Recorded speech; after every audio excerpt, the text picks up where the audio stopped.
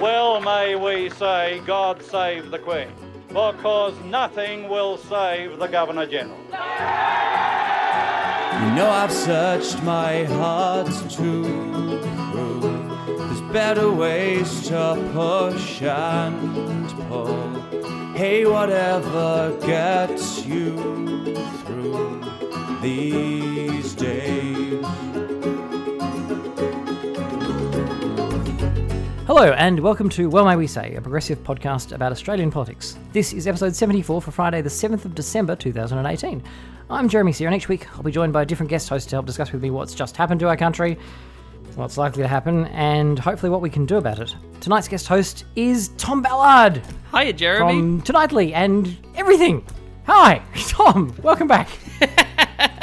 Formerly of Tonightly, now just a man living in this wonderful world, thinking about what is happening to our country. It's a Thursday night, we're recording this. I'm going to open a beer. That's how insane. Oh, yes. That's how wonderful this parliamentary week has been, I'd say. I feel like I've gone the wrong way because instead of getting a whiskey out, I've got a V. A V? Oh, God. Surely you'll have enough energy from your pure hatred at the events of this week. Surely that will G you up enough. Well, what I'm worried about is that because I take all this stuff in my stride so much, and I think I get it, I start speaking a bit more, you know how slowly and authoritatively I usually speak? Sure. I just figured that a V would help speed me up a bit, get me a bit more sort of fired up so I could actually, just so that people don't feel that it's just too sedate, the pace of the words coming out of my mouth. Good theory. So last day of the parliamentary year, because apparently the 6th of December, that's even earlier than private schools. What the hell? They just... They start their holidays early. They've worked very hard. Very hard, Jeremy. They've been working extremely hard to sink us all into the ocean and kill each other. So we need to, they need a little break for Chrissy. What was it like that they're doing 16 parliamentary days planned for next year or something ridiculous? When they were running out this deadline today, and they're like, no, it has to be done by today, and even if they were going to extend it to argue something, it still had to be today. It was just they would have to have sat past 4:30, because that's time for afternoon tea. And if you go past 4:30, your Milo and your biscuits, it's just not the same. It'll be too close to dinner, so you've got to finish your parliamentary day at 4:30. Anyway, but they were still going to finish it out today. Maybe I shouldn't be doing a podcast where I'm asking a question that I haven't bothered looking up the answer to, but it doesn't. It seems to me like the Parliament should have the power to, call itself back to sit tomorrow or next week. This urgency of getting it done today before Christmas is entirely manufactured by the Parliament and could easily the Parliament itself could easily go, nah, we're coming back next week. Jeremy, stop it with all your silly questions, all right? These people get paid at least $200,000 a year. They must know what they're doing. Let's just trust that they have our best interests at heart. Well, I'm sure they do know what they're doing. Well, no, I'm not sure that they know what they're doing. So the Assistance and Access Bill, the AA Bill, the full name, Telecommunications and Other Legislation Amendment Assistance and Access Bill, the one where basically it forces tech companies to, what the government says and what the bill says and what the experts who've looked at the bill think the bill says seem to be quite different. But the experts who've looked at the bill seem to think, and the tech companies seem to think, that this is going to require them to put backdoors in software in Australia. It's going to mean that Australian companies have to do that, which is going to bugger off their ability to sell tech overseas. But most importantly, it's going to bugger up all of the things that we rely on in order to live our lives and interact with each other, which requires some level of security. And they basically want to have this ability for the security agencies to force companies to put backdoors in, and in fact compel third parties who've got nothing to do with any investigations to go and do this. And then once those vulnerabilities are there, well, it's all right. The government's confident that they won't be exploited by any ne'er-do-wells, so it'll be fine. Yeah, imagine that happening. Oh, wait, that's happening heaps all around the world all the time. But it has to be done before Christmas because there might be some terrorisms. And, of course, the ASIO definitely is going to be able to get tech companies to create these backdoors in before Christmas, because tech companies are definitely sitting there waiting for the government to compel them to write holes into their software. That'll definitely get done in the next less than 3 weeks before Christmas. Yeah. Yeah, I mean, and they've been sitting on this legislation since, June 2017 or something, and pushed back deadline after deadline to actually get it through, but now it really needs to be done now, otherwise the terrorism. That's how much ISIS hate us, Jeremy. They don't even care that it's Christmas. That is so much like them.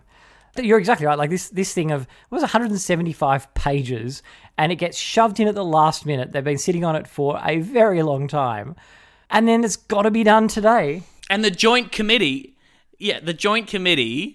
of the Parliament of Security and Intelligence, and, these committees are often bullshit and often just serve up partisan results anyway.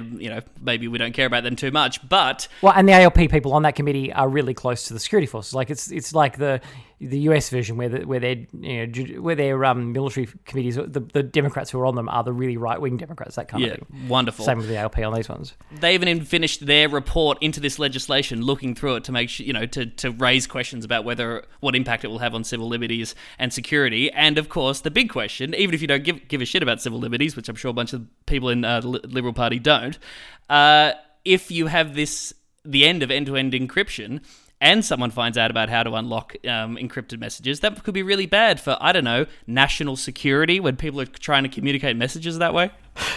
Yeah, it's a brilliant. It's kind of a spectacular own goal for the spy agencies, really. There, like, what? Are we sure that it's our spy agencies who are asking for it?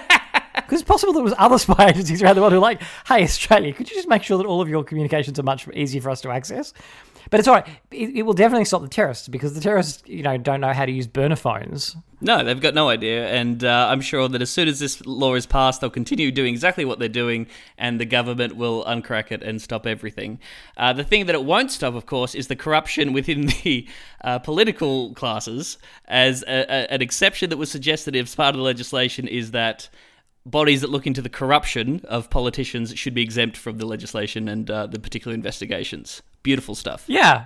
What the hell's that? Like, any of this shit, the fact that when there's no whistleblower protections, because of course Australia doesn't have any whistleblower protection, so it'll be an excellent way for the government to track down public servants who leak stuff that the public needs to know, but the government would rather they didn't know. So it's going to be an excellent way for the government to stop us finding out about the bad shit that the government does. Yeah, it's a really good system. The tech submissions from Apple to the committee about the legislation was talking about things like, the government being able to track whether or not you've got a drug history or for tracking down those kind of offences as well. I mean, there's just a myriad of horrible possibilities that don't seem to be thought through at all. But at least this scheme that the government had of sitting on this very complex legislation and then just going, quick, pass it before, don't look at it, you can't look, don't wait for the translation, answer me now.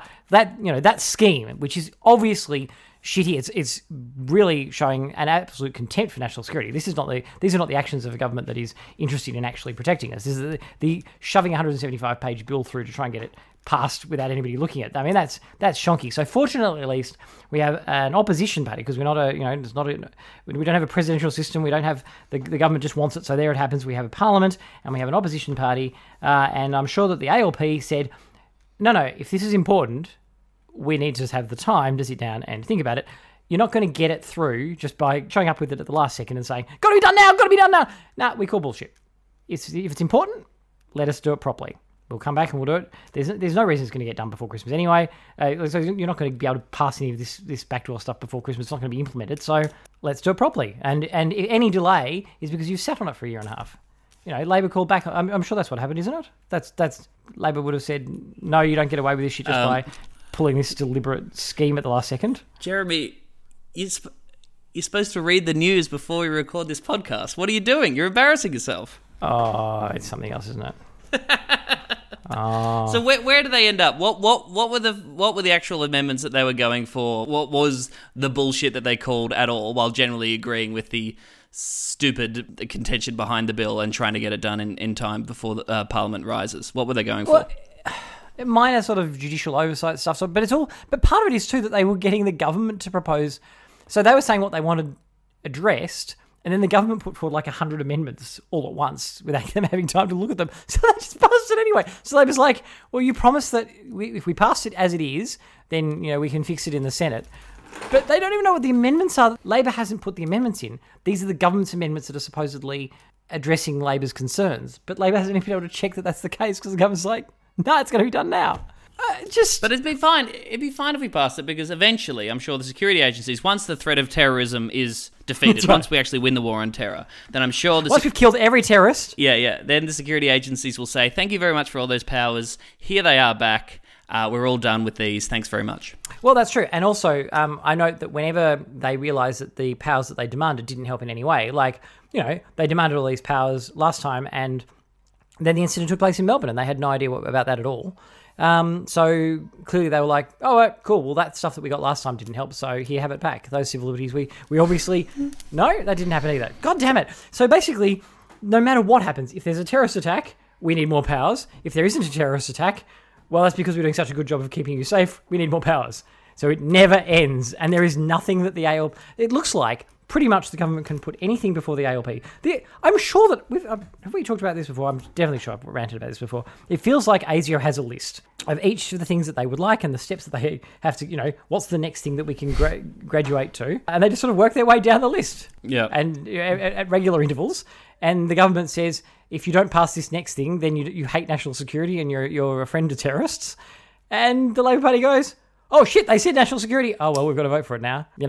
It's Marty McFly and being called chicken. The government's like, the ALP's like, no, we really need to look at this legislation before we pass it. Does it actually help? Has there been any assessment of whether this is actually, from anybody other than the security agencies who want the power? Has anybody looked at it sensibly? And then the government goes, yeah, what are you?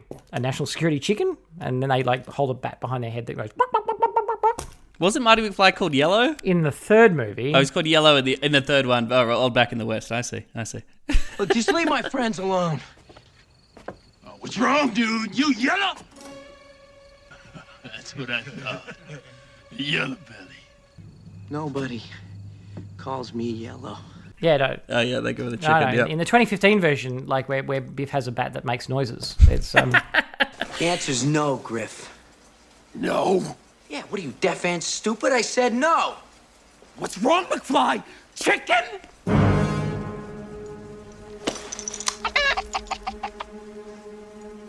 What did you call me, Griff? Chicken! McFly! Nobody calls me chicken. Let's work in some toxic masculinity here. That'd be great. Of course, they had to give Marty an arc because he didn't have another arc. And they're like, shit, we want to make 2 movies, so... The only upside to this is if the legislation goes through and then they break all those WhatsApp groups that politicians seem to have amongst themselves. I would appreciate that. If all that shit came out and we got to see absolutely everything that all these fucking assholes say to each other in their little WhatsApp groups, I would enjoy that very much. Yeah, but I suspect that long before we find that out, it'll be people who have even more nefarious schemes for us than the Australian Liberal Party who'll figure it out. I feel like the people who tell us about it will be the last ones to find out. It'll be the people who have some schemes to do with that. Who'll figure it out first. Yeah, true. So the ALPs voted for it in the lower house, but then they didn't even... The other big thing happening that was supposed to be happening on this last day, and before they sort of paused from there telling each other they were destroying the country and putting us all at great risk, to say some nice things about each other's families.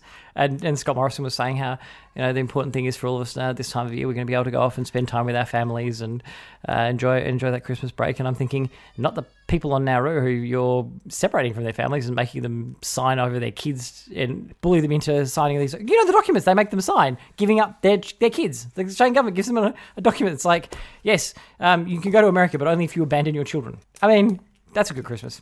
Anyway. Yeah, they don't count as people. Yeah, that's the vibe. I also loved the and I tweeted about this, just the absolute hypocrisy. This debate also about the privatisation of Queensland's electricity assets came up, and of course the Liberal Party said that was an absolute scare campaign being run by the Labor Party. Anyway, Bill Shorten's probably a terrorist for not passing this legislation.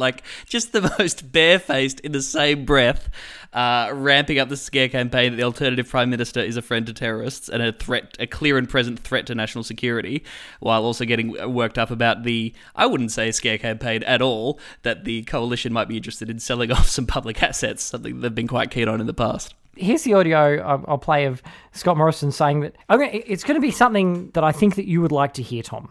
Unfortunately, it's Scott Morrison saying it, not the ALP, and I don't think that the ALP feels bound by what Scott Morrison says that they want. Now Labor want to abolish offshore processing as we know it, turn it into a transit lounge. They want to abolish offshore processing as we know it. Tom? I mean, okay, the as we know it bit is the crux of it, isn't it? It's like their thing of... As we know and love it, yeah.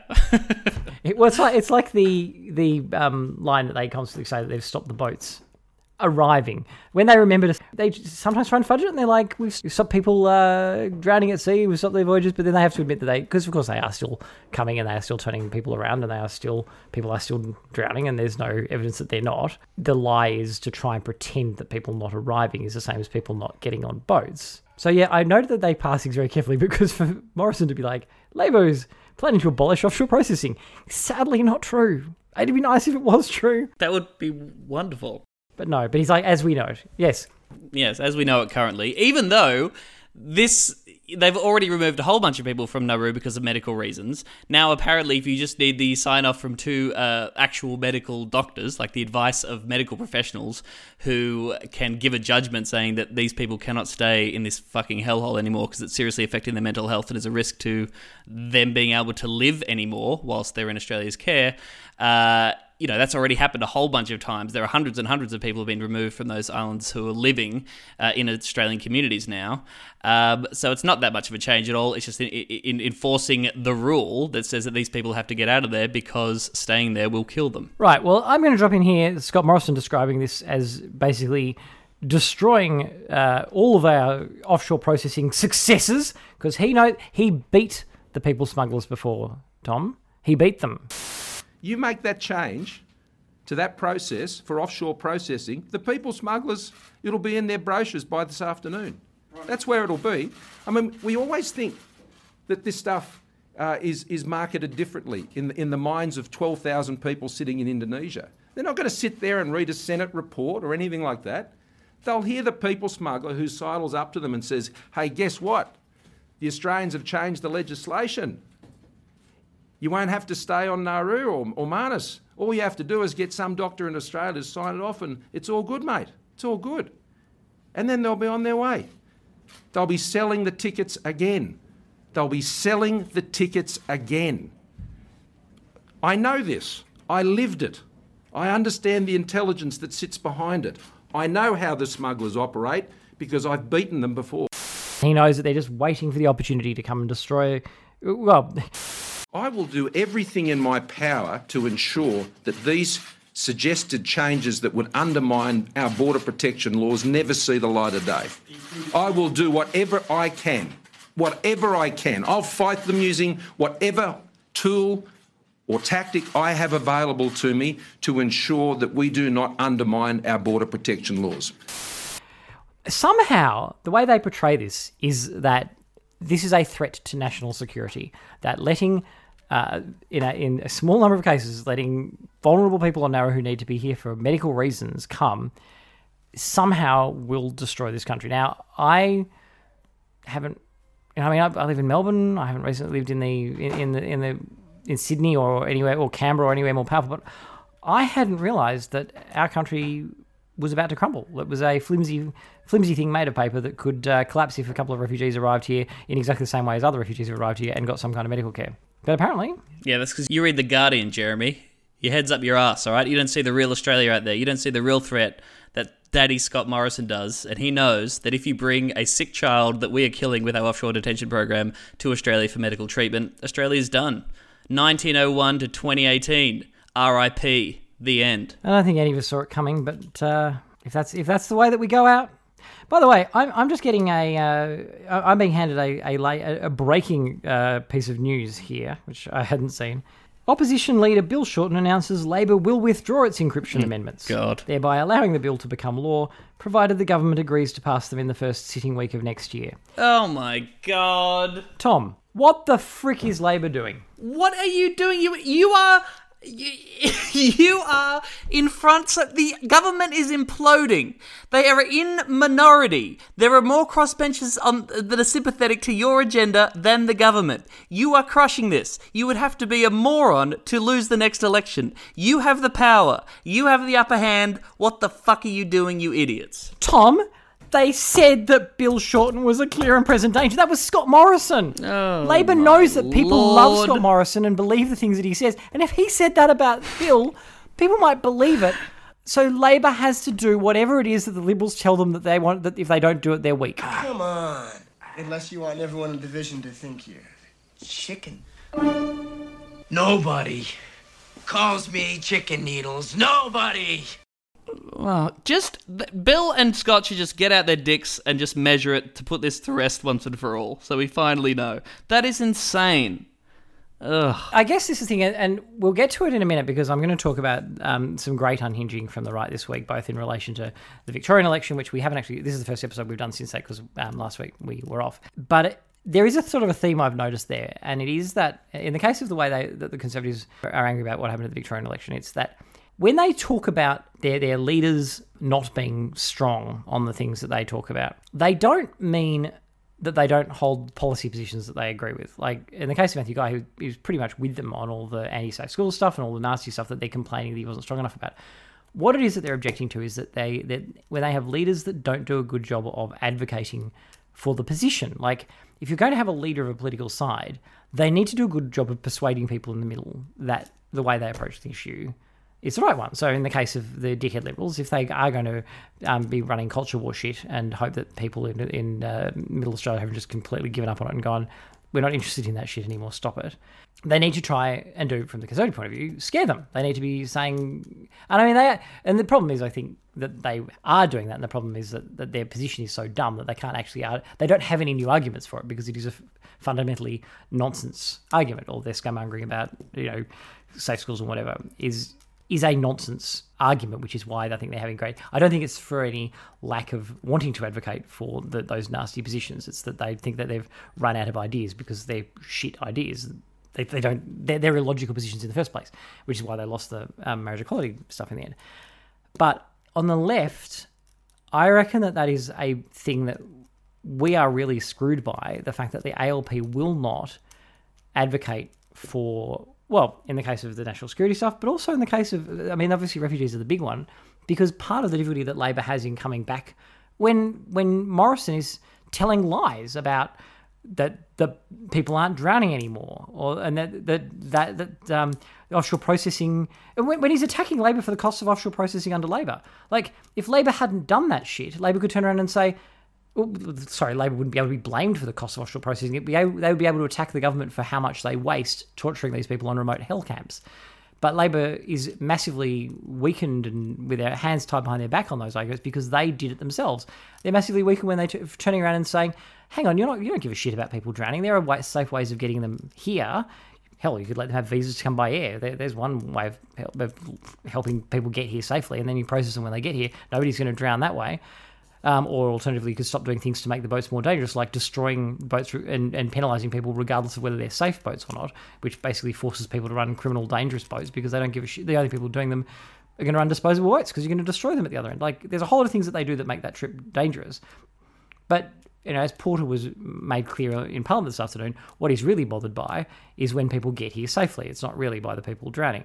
But Labor should be able to turn around and call them on this shit, but they can't because you've had people like Albanese, and we've played this audio in a previous episode, saying that the government was right and Labor was wrong. What we know now is that the government's policies have stopped the boats, that they're not coming. We got some things wrong. Insane. Yeah, and that hurts. It's not just that Labor is running this line now, it's that running this small target bullshit, it has its own problem in that it means that the Conservatives can always just push one step further and Labor just has to keep jumping because their only argument is we're no different. So they just keep having to get worse and worse. And the Conservatives know that, so that's why they keep pushing. And you're never going to win that goddamn game. You are never going to out-conservative the Conservatives. You are never going to out-nationalise the goddamn nationalists and the people who are prepared. The party of John Howard is always going to beat you when it comes to beating chest bullshit, okay? You're never going to win that game. And as you say, exactly, they'll just keep moving further and further to the right, more and more harsh infringements on human rights and civil liberties, and you are going to look pathetic and without any moral, as you say, no moral high ground whatsoever to stand on to call out this bullshit fascism nonsense every time they pull it out. Be in opposition, you assholes. Well, you can't even do it logically. No. Well, that's right, because they've conceded so much foundational bullshit that there's no logical way for them to argue against it. Like, the first point of arguing against the government's policy is to point out that it doesn't save any lives. Their whole lie that it's stopping people drowning at sea. What, dragging boats back to sea stops people drowning at sea? How? Like, that's insane. It's not the bit when people arrive when they're at risk of drowning at sea. It's when you turn them back. It's the bit when they leave on the journey and they're still leaving on the journey. So, but yeah, you can't... And I don't know how Labor fixes it now because they've spent so long down this stupid rabbit hole giving the coalition cover for its line that they kind of need to burn it down and go, we were wrong. And we should never have considered any of this stuff because it was nonsense. But I don't know how the current parliamentarians can do that. Like, they need to.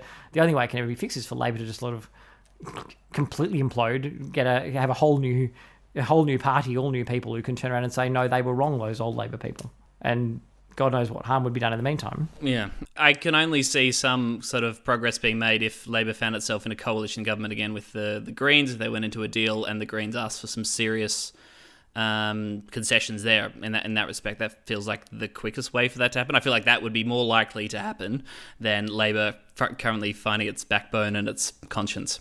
Well, because we're so far down the track too of like torturing people on Nauru isn't even necessary now. Even if your plan was to stop refugees coming to Australia, which is the fundamental problem, because we should never be doing that in the first place. Like the fundamental aim of the legislation to drive refugees away is morally bankrupt and wrong, and also destructive to our country. Like, our country is built on immigration. Refugees make amazing immigrants because they are really, like, somebody who crosses the world to come here, flees persecution and wants to start a new life. They make fantastic citizens. Not that should be the basis on which we offer compassion, but like purely from a selfish point of view, like they make very good citizens. But if your premise was simply, we want to stop them coming here and without them drowning, no, boat turnbacks don't achieve that. But if your aim is to simply stop them coming here, the boat turnbacks already do that. Like, they're not letting people come. So you don't need to do the torturing them on remote hell islands. Like, it's like this redundant, malicious persecution just because Scott Morrison once told these people that they would be there till the day they died and unless they went back to the war zone. And so they've just got to keep punishing these people for daring to seek refuge forever, even though there's no purpose to it. And the Abbott government found themselves in that position because Kevin Rudd went insane and went further right than anyone, even further than John Howard had, and said that people in offshore detention would never be resettled in Australia. Yeah. John Howard did that, remember. People on Nauru under the Howard government were eventually resettled in Australia because even the psychopaths in the Howard government said, oh, we can't just let them stay there forever. That would be insane. Imagine the Howard government seeming moderate. What? Yeah. Just going, we can't possibly do that. So there you have the bizarre reverse, where the coalition was in a position where it had to be as tough, quote unquote, as Labor had ended up at the end of the Rudd prime ministership. What a fucking horrific legacy from Rudd to return to the prime ministership and throw that out there, and it results in this country ending up in the fucking moral quagmire that we are now. Yeah. To hell with that guy. There's nothing to be said for it. Like, that was a monstrous thing to do. It didn't even achieve anything for them. Save the furniture, Jeremy. Save the furniture. But it didn't. No. But yeah, fundamentally, the idea that with the Greens they could at least... See, Labor could turn around now, and if they were forced to do it, they would never do it by themselves, but if they were forced to work with the Greens, God knows, before the next election, they'll probably pull the same shit that Daniel Andrews did in Victoria of going, we will never form a coalition with the Greens, or like bind themselves in an attempt, they'll do the same as Julia Gillard's there'll be no carbon taxing, attempt to force voters to choose them over the Greens because they would never work with the Greens, and then when the numbers are there and they have to work with the Greens, then they start off having broken a promise from the beginning because it was a dumb promise they should never have made. Yeah. So what's the bet that Labor will pull that shit in April next year to stop the coalition going, you love the Greens, you love the Greens. No, I don't. I hate the Greens. I've never worked with the Greens. God. That was my impression of the ALP being children.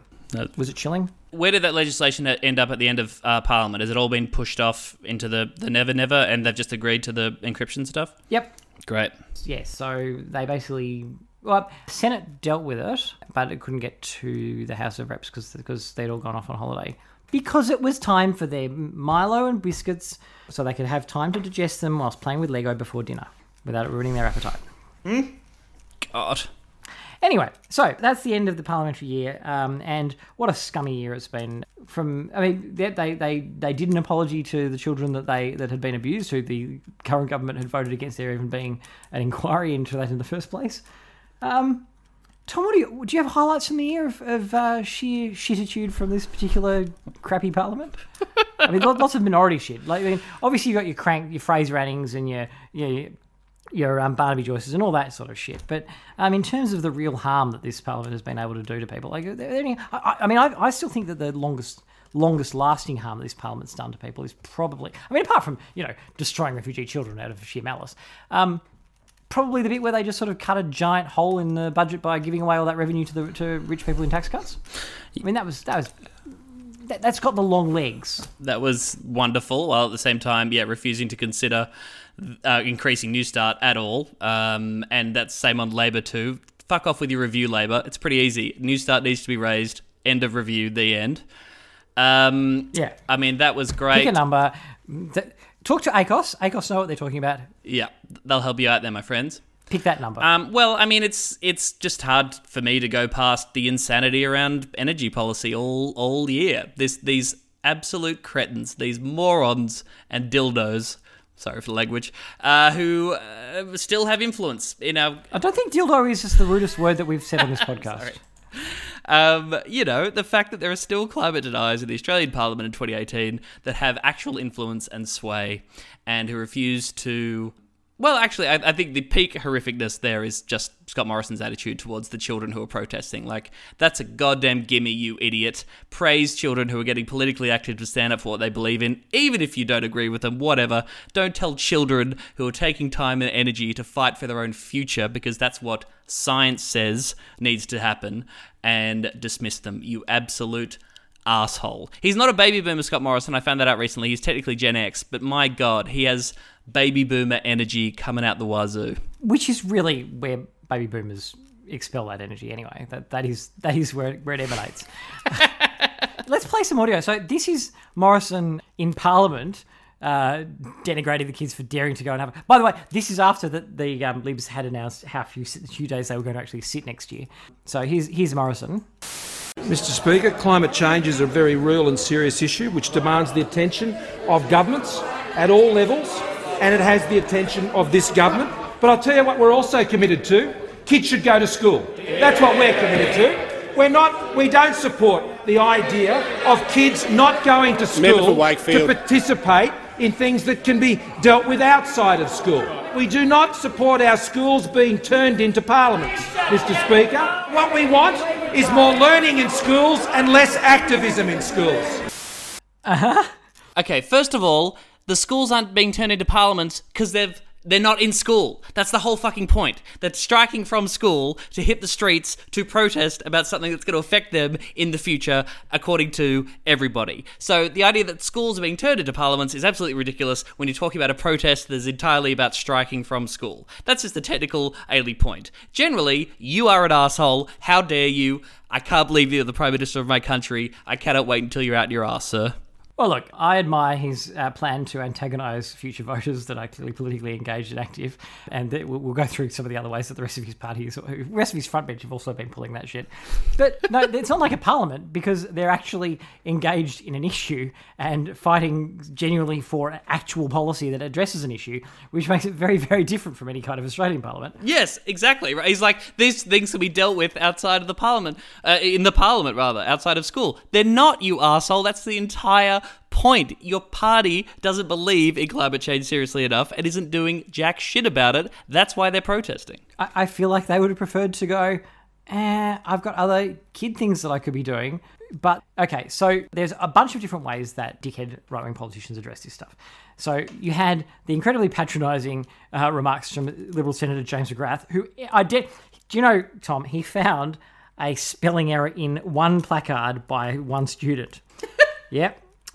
He found a spelling error because it misspelt jealous without an A. And he wrote, and I really hope that somebody has... I mean, it's so obvious that there will be plenty of examples of this that I'm willing to bet that nobody's even going to bother doing it. But I'm willing to bet that Senator McGrath's publicly funded professional output will have regular spelling errors in it, or grammatical errors, or God, any other ones. But anyway, no, Senator McGrath decided to do the classic. You know how as soon as I'm sure there's a law of this. Isn't there's a law that whenever you criticise somebody else's for bad grammar or spelling or something, you will, within a 5-minute span of that, make a humiliating cock-up along those lines yourself. I'm sure it's an innate law of the universe. Anyway, this is Senator McGrath. Given some of the creative spelling on display at yesterday's Queensland Teachers Union endorsed muck-up day, perhaps these children's teachers and parents might like to refocus their attention on the 3 R's, of which rioting is not one of them. And then he did the Dr. Evil thing of putting his little finger in his house and going, What the fuck? Which is a riot, you fucking idiot. Jesus. What? You could not be bigger nerds if you tried. You absolute losers. And also, he doesn't need to make a spelling mistake in order to be embarrassed by that comment. He is in a party with Barry O'Sullivan, Ian MacDonald. He's in coalition with Barnaby Joyce, numbskulls, absolute idiots who shouldn't be anywhere near the levers of power whatsoever. And he's picking on children who haven't spelt a certain word correctly in a sign where they're trying to draw attention to the end of the world. You dumpster. Well, it's really easy to make a spelling error on a sign because you're not like writing it like you normally would. You're doing one giant letter at a time. Like, it's really easy to just muck that up. As you get, like, human beings. It's what a dickhead.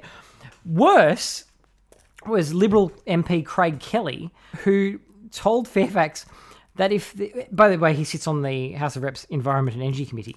He said that if the children were serious about combating climate change, they should forgo ice creams and hamburgers. Quote, given that the agricultural sector and the dairy sector is such a big contributor to greenhouse gas emissions, they should say they're going to go without ice creams for 12 months. If they're really serious, they should make a commitment. No ice cream, no hamburgers, and no trips to the Gold Coast for schoolies because of all the emissions from the airplanes. Absolute vote winner there. Absolute. He's onto a winner there. No, but he's got his finger on the pulse. Yeah. Young people like ice cream and hamburgers and the Gold Coast. So, they should... What else to... no Fortnite and no Minecraft because they use electricity. And no... what are the other things that kids like? You can't have any of those things.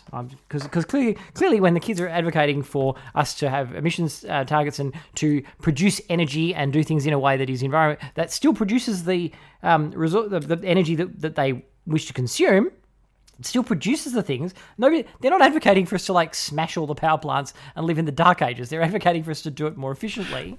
Yes, but no, obviously I need to take their argument to an absurd extreme that they should give up everything that they like, which nobody's asking for. But you see this all the time, this insane individualistic approach to climate change was always brought out in bad faith. Paul Joseph Watson retweeted Bernie Sanders tweeting about climate change, like the Green New Deal, and he's like, you spent $300,000 on private jet fees, shut up. It's like, yeah, the guy was running for the Democratic nomination across the US, and he was running for president on a platform of seriously tackling climate change. Don't you understand how the mechanisms of state work and the individual choices of one human being are just absolutely nothing and will not make the difference when it comes to affecting the way that humans are cooking the planet? Of course, they don't actually care about that. They just want to try and do these bullshit hypocrisy arguments that don't mean anything.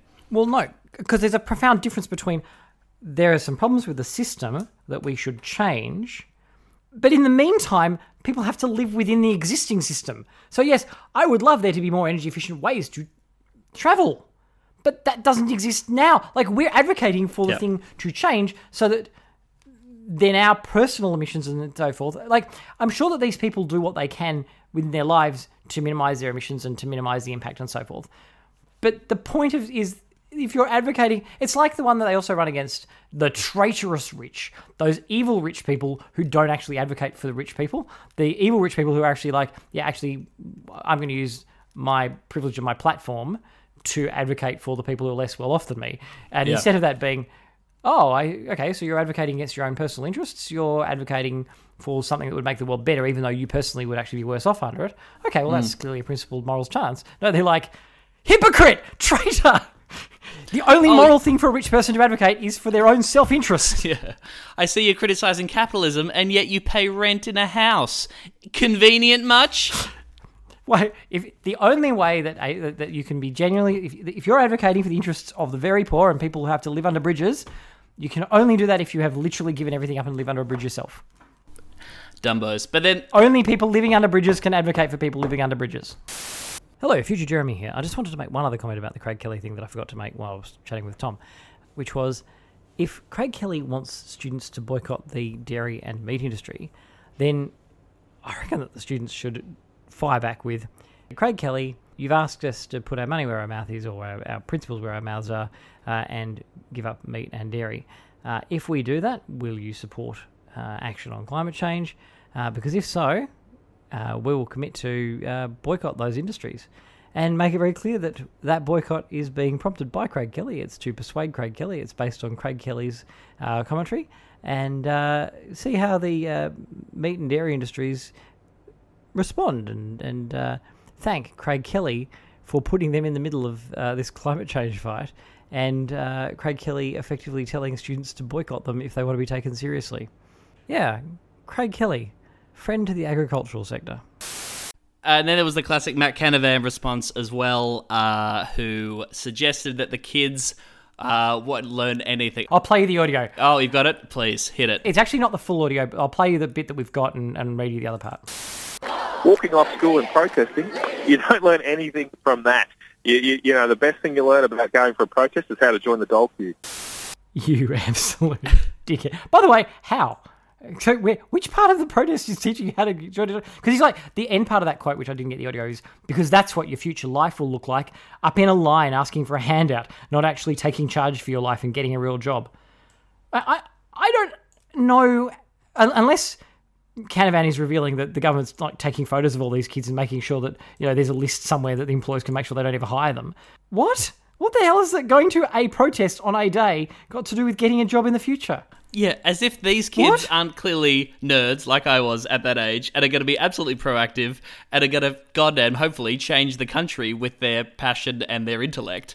These are some of the most engaged, like, you know, high succeeding students probably at the school, you absolute dumpster fire. Sorry, I didn't know where I was going with that one.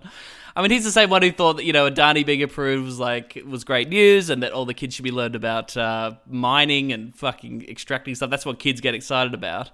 I mean, they could not be bigger school monitors, cops, and nerds if they tried. This, by the way, I'm going to... The last bit of audio I've got about the patronising dickheads getting stuck into the kids making this protest is, of course, the most patronising dickhead of all, Alan Jones. Have you heard this audio?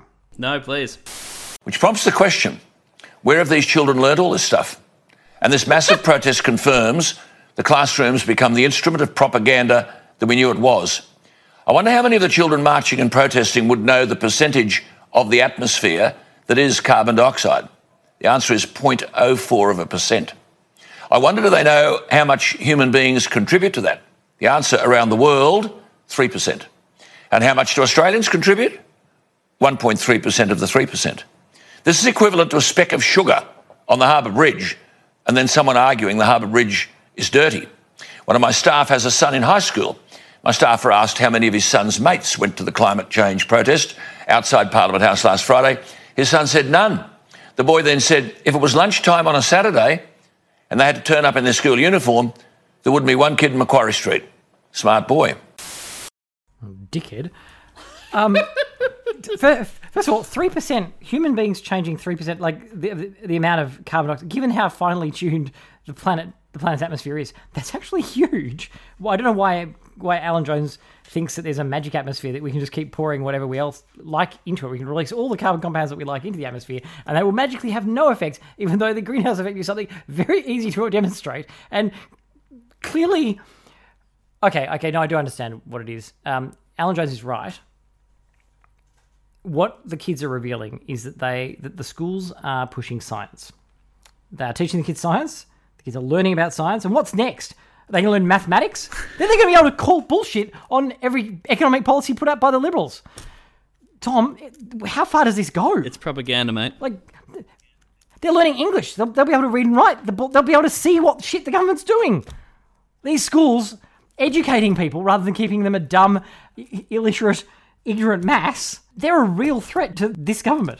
You genuinely feel like some of these people would like to go back to, like, Dickensian London, when kids were just, didn't even go to school, they just went straight into the factories and didn't ask questions. Yeah, no, I mean, that does seem to fit in with a lot of the policies that they push.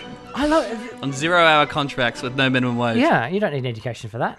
I do also like the per capita thing. because there's two different issues that they run this in. Like they run in relation to law and order stuff. So they're like, here's a group of people. There aren't very many Sudanese. There's people from the Sudanese community. There aren't very many people from that community in Melbourne, but the number of people from that community, or young people basically, who've been involved in some crime is proportionately large because the community is so tiny. Therefore, they're a real problem, even though the overall amount of crime being committed in that community is a tiny, tiny, tiny fraction of the crime in the state. But in that case, they're like, no, but per capita, it's really big. As if that's how you tackle crime, like as if it matters, as if like addressing... picking on the Sudanese people in the way that the right-wing media in Victoria tried to do will somehow reduce crime, but as if that will then encourage other groups of the much more numerous groups of people committing other types of crimes, or committing the same types of crimes but not from that community, would look at what we did to the Sudanese people and go, oh, I've learned my lesson, I won't do that. That's nonsense. The difference between that and what happens in the climate, of course, is that, yes, it's got to be a global effort, but we as a country can only advocate for other countries to do more. And you're right. I mean, Alan Jones is right. Australia is a small emitter globally. The problem is that we're so high per capita that we have no credibility to argue that any of the much bigger polluters should pull it back. Like, we have no ability to advocate for anyone else to do anything while we are such terrible offenders ourselves. Like, quite rightly, China can turn around and say, who are you to lecture us when you're per capita emitting so much more than us? Like, our ability to do anything. In this case, the per capita thing is important because it's how we can influence other people, whereas the crime thing, it doesn't make any sense because the group in question won't be influencing the other people who are more numerous. But in this case, yeah, because action on climate change is like a global thing that we need to negotiate, we do need to be doing our part, otherwise everybody else will tell us to get stuffed. But then, of course, I mean, Australia's done more than not do our part. We've actually gone out there and actively advocated to sabotage all of these international agreements as well. So that's a separate thing. We could stop doing that. But if we stop doing that, we can't advocate for any genuine action from bigger groups when we're so shit at it. Anyway, that's the per capita thing. I just had a rant, sorry. Well said, sir. But I think on the whole, this is all very good news for progressive people, because the more that the coalition does stuff like this, they have not had a worse couple of weeks, like across the board, and I'd say let them just keep doing it. I mean, as much as it makes us angry in the moment, on the whole, it makes me very happy because it just makes us realise that they're not learning anything. They have no idea as to where the public, the real Australian public, where most people are actually at on this stuff, and they just keep telling themselves that the answer to all their problems is to move further and further right, which, theoretically and hopefully will set them up for electoral wipeout. All right, well, that leads us neatly into what happened in Victoria. I'm going to drop in here the audio, which I don't know have you seen the audio of Michael Kroger, the Victorian State Liberal President, which Labor have basically has taken all of his words and put them into an ad? Because he's trying to say, look, we lost because Labor was promising people stuff and people like getting free stuff. But what he actually says in this ad is, like, it's like they're so close to grasping why it is that people wouldn't vote for them, but that's not the lesson they're learning. The lesson they're trying to take from it is, no, we're still right. It's just we have to do a better job of explaining to people why all of the stuff that they think they want and need is wrong. Here is Michael Kroger, but I haven't taken this from the original interview. This is the Labor ad where they've just taken out the bits where he pretty much explains why you should vote for the Labor Party in Victoria. This Premier Daniel Andrews has embarked on the biggest infrastructure spend Australia has ever seen. He's removed level crossings in big numbers. It's a very visual sign of a government doing something. He's promised schools, hospitals. He's building a big underground train network. He's promised another underground train network. He's building a massive a road link in the northeast. I mean, this is a government that has embarked on the biggest infrastructure spenders in history, schools, hospitals. And in addition to that, he's saying there's no tax increases, no levies, no tolls. In an era of no wage growth, no real wage growth, he's offered free TAFE, free dental for schools, free 3-year-old kinder, free sanitary products, a whole range of free things, free breakfast, solar panels, and people love public expenditure on roads, hospitals, trains and schools. This is the genesis of the Andrews government's success. The guy took a huge risk. in putting this agenda out, and he's been rewarded for it. For people to say it's got to do with the state president or Nick Greiner or Fred Nurk or Harry the Clown, or it's all about the feds, that's all nonsense. That's all nonsense. We were beaten on policy and Labor outdid us, and I congratulate them.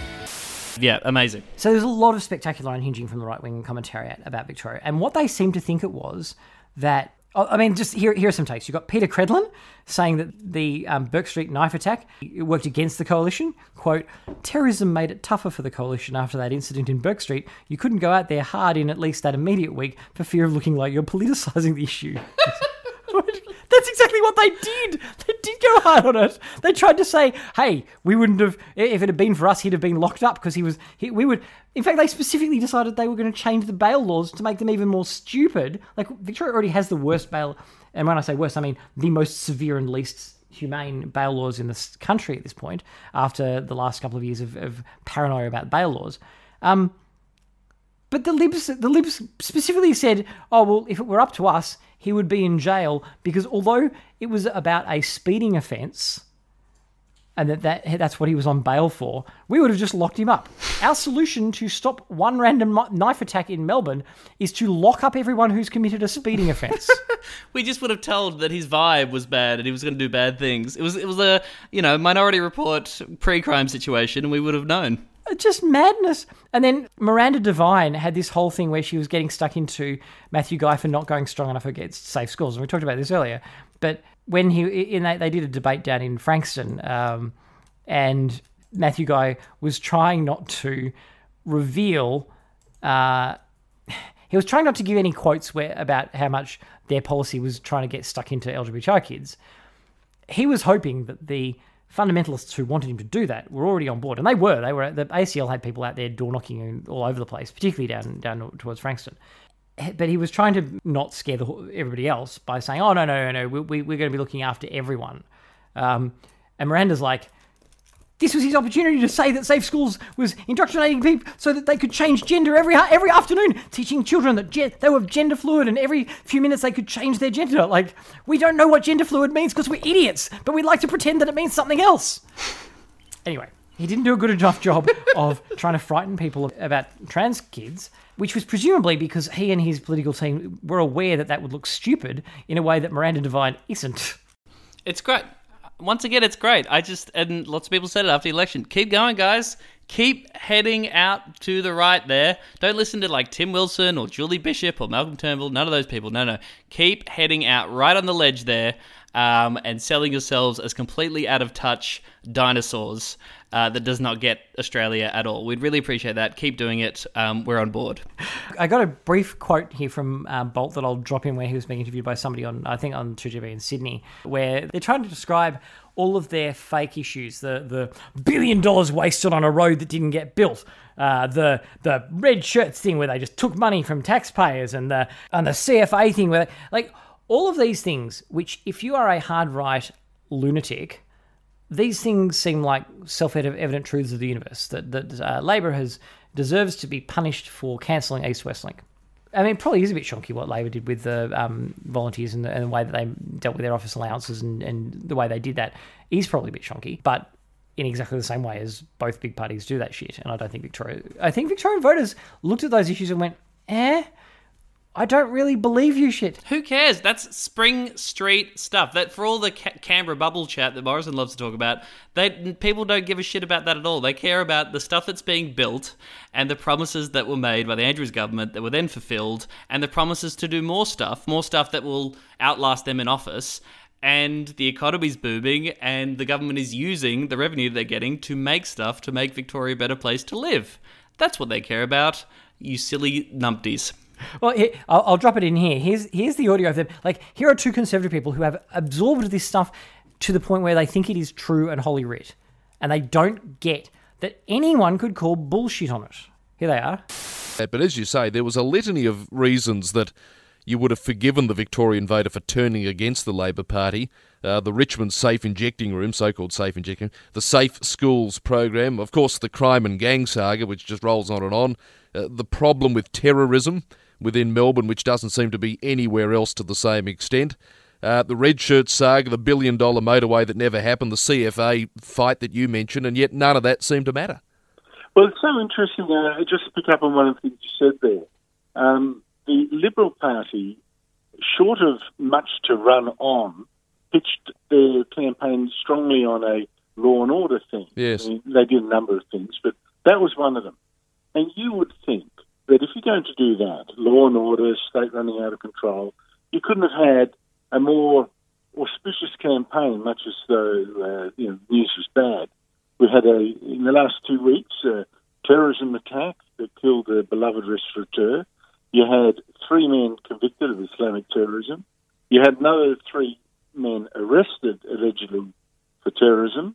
And you've had African gangs brawling with police and rioting right up to last Sunday. So if a law and order campaign was ever going to bite, this was the time it would. Absolutely. We've talked about many times the road thing, like the East West Link thing. If anything, the East West Link thing is a reason why voters should punish the Liberals, because that was the bit where Baillieu, before the election, deliberately signed Victoria up to penalties if Labor won and cancelled the road as they'd said that they were going to do because it didn't have a business case. Like, it was an election issue. The Liberals were still in government and they deliberately signed Victoria up to penalties to punish us for voting for Labor. Like, that is shonky as hell, and the Libs deserve to be kicked for it. And this is the first opportunity people did have to kick them. So frankly, if you're going to be fired up about East West Link, the Libs deserve a kicking for it. That was an outrageous thing to do. It was like, well, if you kick us out, then fuck you all, you can pay penalties. The rest of it's also a lie. Like, they didn't spend $1 billion on a road that didn't get built. They cancelled the thing, but they'd already... The money is mainly from acquiring real estate, which they still own, and is almost certainly worth a lot more than it was when they acquired it. Like, they haven't lost that money. It's still there. They own that real estate they acquired hasn't gone anywhere. Anyway. Again, Jeremy, I just think a lot of people in the Victorian Liberal Party listen to this podcast, and I don't think you should tell them how wrong they are. I say, wholeheartedly, guys, you were robbed, and next time around, just really lean on that right wing. Safe schools is the problem. All African people are criminals who should be locked up. Those are your policies. Good luck. Yeah. Oh, keep going on East West Link. Like my local member is the odious Michael Sukkar, and he keeps on putting out shit about the East West Link. Yeah, Michael, you're onto a winner. Keep going with that one, dickhead. Now I'm going to play several little audio grabs here from some just general insanity on Sky this week. We're running a bit short, so I'm not going to. I will drop them in. We've got Rowan Dean saying that it is treasonous for the ALP to oppose the government building coal power plants. That's apparently treason. Yeah, well, I think this is treasonous, pure and simple. One of the key roles of a government is to secure the energy supply for that nation. Starting point of that is building coal-fired, or putting forward the financial incentives to build coal-fired power stations.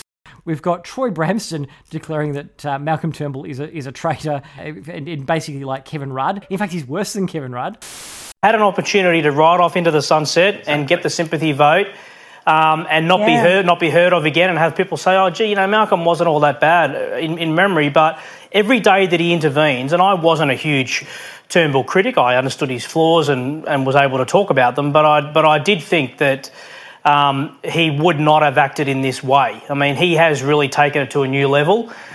He is as Machiavellian, as bitter, as vengeful as Kevin Rudd was on his worst day. But Kevin Rudd was clever about it. Kevin Rudd used to ring journalists behind the scenes or plant stories or, keep the undermining quiet.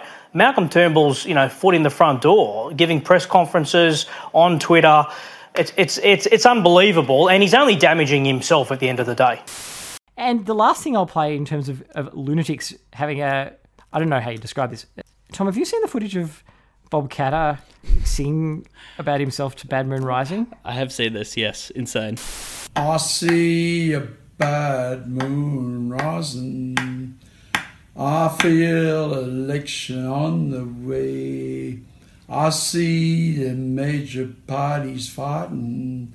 I see it's Independence Day. Don't stuff around tonight. We're bound for the fight. There's a crossbench on the rise. I hear Hellgates are going. I know irrigation's coming soon. I see the rivers, they are flowing. It's time, it won't be China's boom. Don't start friend tonight, we're bound for the fight. There's a crossbench on the rise. There's a crossbench on the rise. I see them. All right, before we finish, I did want to talk about two actual things about how as we end the year with Scummo. In fact, before we say that, am I being a child calling him Scummo? Because how sort of broken, childish, juvenile sort of thing is it to refer to the Prime Minister as Scummo? Or, in fact, in relation to many of his bullshit lines about refugees and border security and national security and all that shit. Maybe even, because they're pretty scammy, maybe Scammo. Scummo? Like, Tom, do you reckon, I mean, how far off are we going? I think it's fine. As someone who's referred to politicians as much worse, I think Scummo's totally fine. I feel like it fits because of what they're doing with ScoMo, trying to turn it, like, you know, he's changed his signature to ScoMo. Like, he's trying to be all blokey and things with it, and it's this, I feel that is a damaging thing that we should call bullshit on. I feel like letting him get away with pretending himself, you know, no, it's Canberra bubble shit, as you say. This bit where he's trying to portray himself as an ordinary knockabout bloke, an outsider and shit, is so false and so ridiculous. And the things he does are so dishonest and so repulsive. I think Scammo and Scummo, I feel like they're the appropriate way to deal with when a politician like Scott Morrison is trying to, you know, give himself a ScoMo type friendly knockabout sort of look. I feel like it's the appropriate way. Just an ordinary bloke who's worked within the bubble of the corporate world and politics for most of his life and is on $500,000 a year. Just a normal dude. Yeah, So I'm going to keep calling him Scummo. I don't think it's too childish. I think it's. I think if he wasn't going for ScoMo, I'd feel a bit more conflicted about it. But because the Prime Minister wants us to call him ScoMo, I reckon the alternative version is entirely legitimate. And he's done two revealing things this week. One of them is that fight to try and save Craig Kelly by evading, basically setting things up so that he didn't have to face a pre-selection. And the other one is trying to change the rules in the Liberal Party so that they can't roll him if he were, in the unlikely event he were to win the next election. Yeah, I mean, extraordinary that happened at the same time. And again, the blatant hypocrisy, the cognitive dissonance between those two things. So they changed the rules in the Liberal Party because Australian voters, they're sick of it, right? They want to vote for someone, they want to have their say, and they don't want the politicians to keep chopping and changing all the time. It's just ridiculous. We've had enough of it. But at the same time, the voters of the seat of Hughes could go get fucked because we're going to just endorse this guy who's there already, because if we don't do that, he's going to bring down the government by moving onto the crossbench. Any questions? Didn't think so. Goodbye. It's a pity we don't have the audio of the Craig Kelly rant when sort of a Liberal mayor or something refused to shake his hand. And he sort of started swearing at him and went completely off. He is a... Well, he's basically Barnaby Joyce, isn't he? I mean, I don't know if anybody's having an affair with him, but in terms of they are the most. Do you know, with the Bob Catter audio that we played earlier, like, it was so much the mediocre white man, the confidence of the mediocre white man. These are people who have so much undeserved self-confidence. It just, the bit that gets me about the Scott Morrison thing, though, ignoring the shonky politicking about trying to save Craig Kelly, and the bit about him today saying that Bill Shorten was playing politics on national security, when their whole thing about national security is always an attempt to wage labour. Like, it has to be done now. We've shut it in the last second. It's purely politics. Like, it's just astonishing. And then I think Christian Porter stood up in Parliament was saying, "Oh, how dare they talk about stunts? They're the people who do the stunts." Are you kidding me? You people. Anyway, the bit about the Scott Morrison thing that got me was that it was. And I think there were some quotes from the moderates who had supported the move to change the rules so that you had to have a 2/3 majority of roles a Prime Minister who'd won an election. The point of it was to try and reassure punters. And the media were reporting it as if it should reassure punters that they had actually changed the rules, that if they voted for the Liberals, then Scott Morrison would be Prime Minister for a whole term, which, if anything, I would think would terrify voters. But anyway, on the assumption that people are voting Liberal because they like Scott Morrison. Tom, I don't understand how the current Liberal MPs can change the rules in such a way that future Liberal MPs, or even themselves after the election, can't change them back. How could they do that? It doesn't make any sense. Well, yeah, obviously a future party room could change it if they want to, under these rules, if they want to change the leadership of a sitting Prime Minister, they need, a 2/3 majority, which we're told is very, very rare. It doesn't apply if they're in opposition. If they're in opposition, anyone can change and all the same rules apply. But it's clearly to protect a sitting Prime Minister is the dream. Yeah, but what I'm saying is, so they say that the new rule is it's got to be 2/3, and to change the rule, you need 2/3. But who changed the rule that you needed to have 2/3 to change the rule?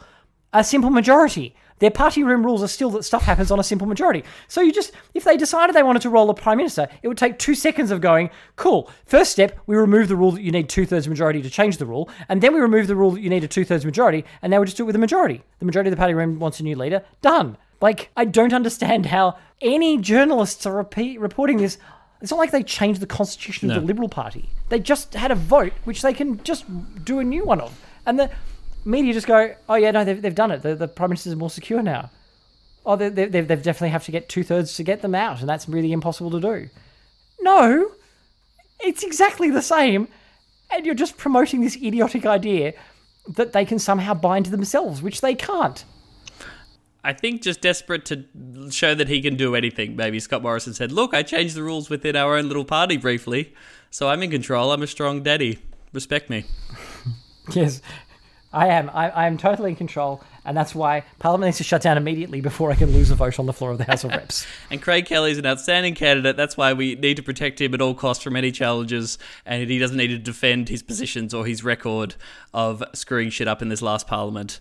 Also, we didn't do this for any women sitting MPs to protect them whatsoever, but we don't have a problem and we don't need quotas because it's all about merit. That's right. It's a meritocracy, and that's why we're forcing the people in that seat to have Craig Kelly as their MP, even if they don't want him. The ice cream guy. It's merit. This is the ice cream guy, everyone. Just remember that. Oh, I just love every time they run there is nothing funnier than somebody on the front bench of the Liberal Party standing up and running the argument that their party runs on merit. Just with all of the rest of their party around them. We can see them, guys. Look, they're there. Tom, it is now the end of the parliamentary year. We've got a break over summer. What do you reckon that we, as ordinary people who are trying to minimise the amount of damage that these Muppets can do to our entire country, what can we do? What are your thoughts? Oh my lord. Look, I mean, as ever, stay engaged and join parties that reflect your values and get involved. Remember that electoral politics isn't everything in the whole game. But I guess, 2019 is an election year, and we just can't let folks forget what the hell has happened over the past 5 years, both in policy, in process, in general demeanour and hypocrisy when it comes to the Australian government. This coalition government has been an absolute shambles. Even if they weren't a shambles, if they were really effective at executing their agenda, they would still be horrible because they're the coalition and they want terrible things for Australia. So keep that in mind at all times. And if you're involved with the Labor Party at all, please shake them on a regular basis and remind them that they're supposed to be the party for working people, for ordinary people, and are supposed to be representative of the left and progressive values. And they should not get terrified and try and make themselves a small target before this election. They should present a bold progressive agenda for people so that they can vote for that on election day and get good stuff done. For example, as the Victorian Labor Party managed to do. Yeah. Save its bullshit attacks on the Greens and that crap. And yeah, there's some stuff about what happened to the Greens in the Victorian election that we'll have to talk about in a future podcast. But without quite so much of the just spiteful being dicks to the Greens stuff, that would be great. If you guys could do the progressive stuff without feeling that you need to bash the Greens who are also trying to do progressive stuff. That'd be nice. That'd be wonderful, please, yes. Now, that is one way of approaching it, but I actually was thinking of something else. I was thinking that one of the ways that we could approach it, and I would like to see everyone who's listening to this Well May We Say episode, in particular, most of the hosts, anyone who's planning on hosting the podcast or guest hosting with me, I'd like to see us go out there with an award-winning comedy show next year of some kind that could possibly advocate for many of these things in an amusing way that would persuade people. I feel like that is something that maybe not all of us can do, but at least some of us could probably do it. What do you reckon, Tom? Oh, yes.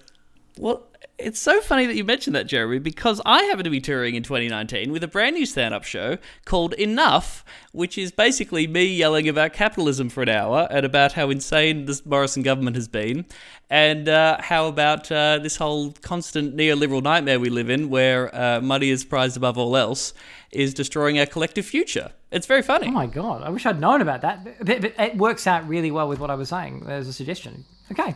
Yeah, that fits in really well. It's going to Perth for the Fringe Festival. It's going to the Brisbane Comedy Festival, the Melbourne Comedy Festival, and the Sydney Comedy Festivals. All the details are at comedy.com.au. I'd love people to come along, particularly Well May We Say listeners, and we'll have a grand old time together and lead the revolution. It'll be good. I'm sure we will all be there, Tom. Thank you so much for coming back. It has been glorious. Glorious once again. Thank you. Well May We Say thank yous. Thank you to our Patreon subscribers. You help by funding the show. You keep it running. Thank you to everybody who's left. In fact, a bigger thank you. You guys really are how the show keeps going. Thank you very, very much. Every bit of that support makes an enormous difference. But also, thank you everybody who has left a 5-star review on iTunes. Thank you everybody who has spoken with us and contributed on the @Well May We Say Twitter. And we love getting your feedback and interacting with you on the Twitters. And thank you Robin Gray for the music and Alex Lum for the artwork. Tom, you'll be back next week with a Stuck in My Craw. Oh, try and stop me, Jeremy. I don't know that I could. I mean, I did give you a key to the house, and you have been known to sort of break in, change, edit the podcast, add things in. I'm so sick of guest hosts doing that, actually. Maybe I should stop. Yeah, and I'll think it through. I'll find... no, but actually, I want you to do it, so I'm not going to stop you. I won't stop you at all. In fact, you can just send it to me. You can send it to me, and I'll actually add it myself. There you are. Deal. That'll be awesome. So, we are not... although Parliament's off for the year, we have slightly more of a work ethic than Parliament, so we should be back next week. We're presumably not talking about what Parliament's just done, but just because Parliament's gone doesn't mean that the parliamentarians won't be doing bad shit and making fools of themselves and trying to harm us all. So I'm sure there'll be plenty to still talk about. Unless we did fix it. Unless this episode, and in fact the suggestions that we made were enough to actually... I think so. Fix everything. Anyway, thank you everybody for being back. We'll see you all next week. Good night. Goodbye.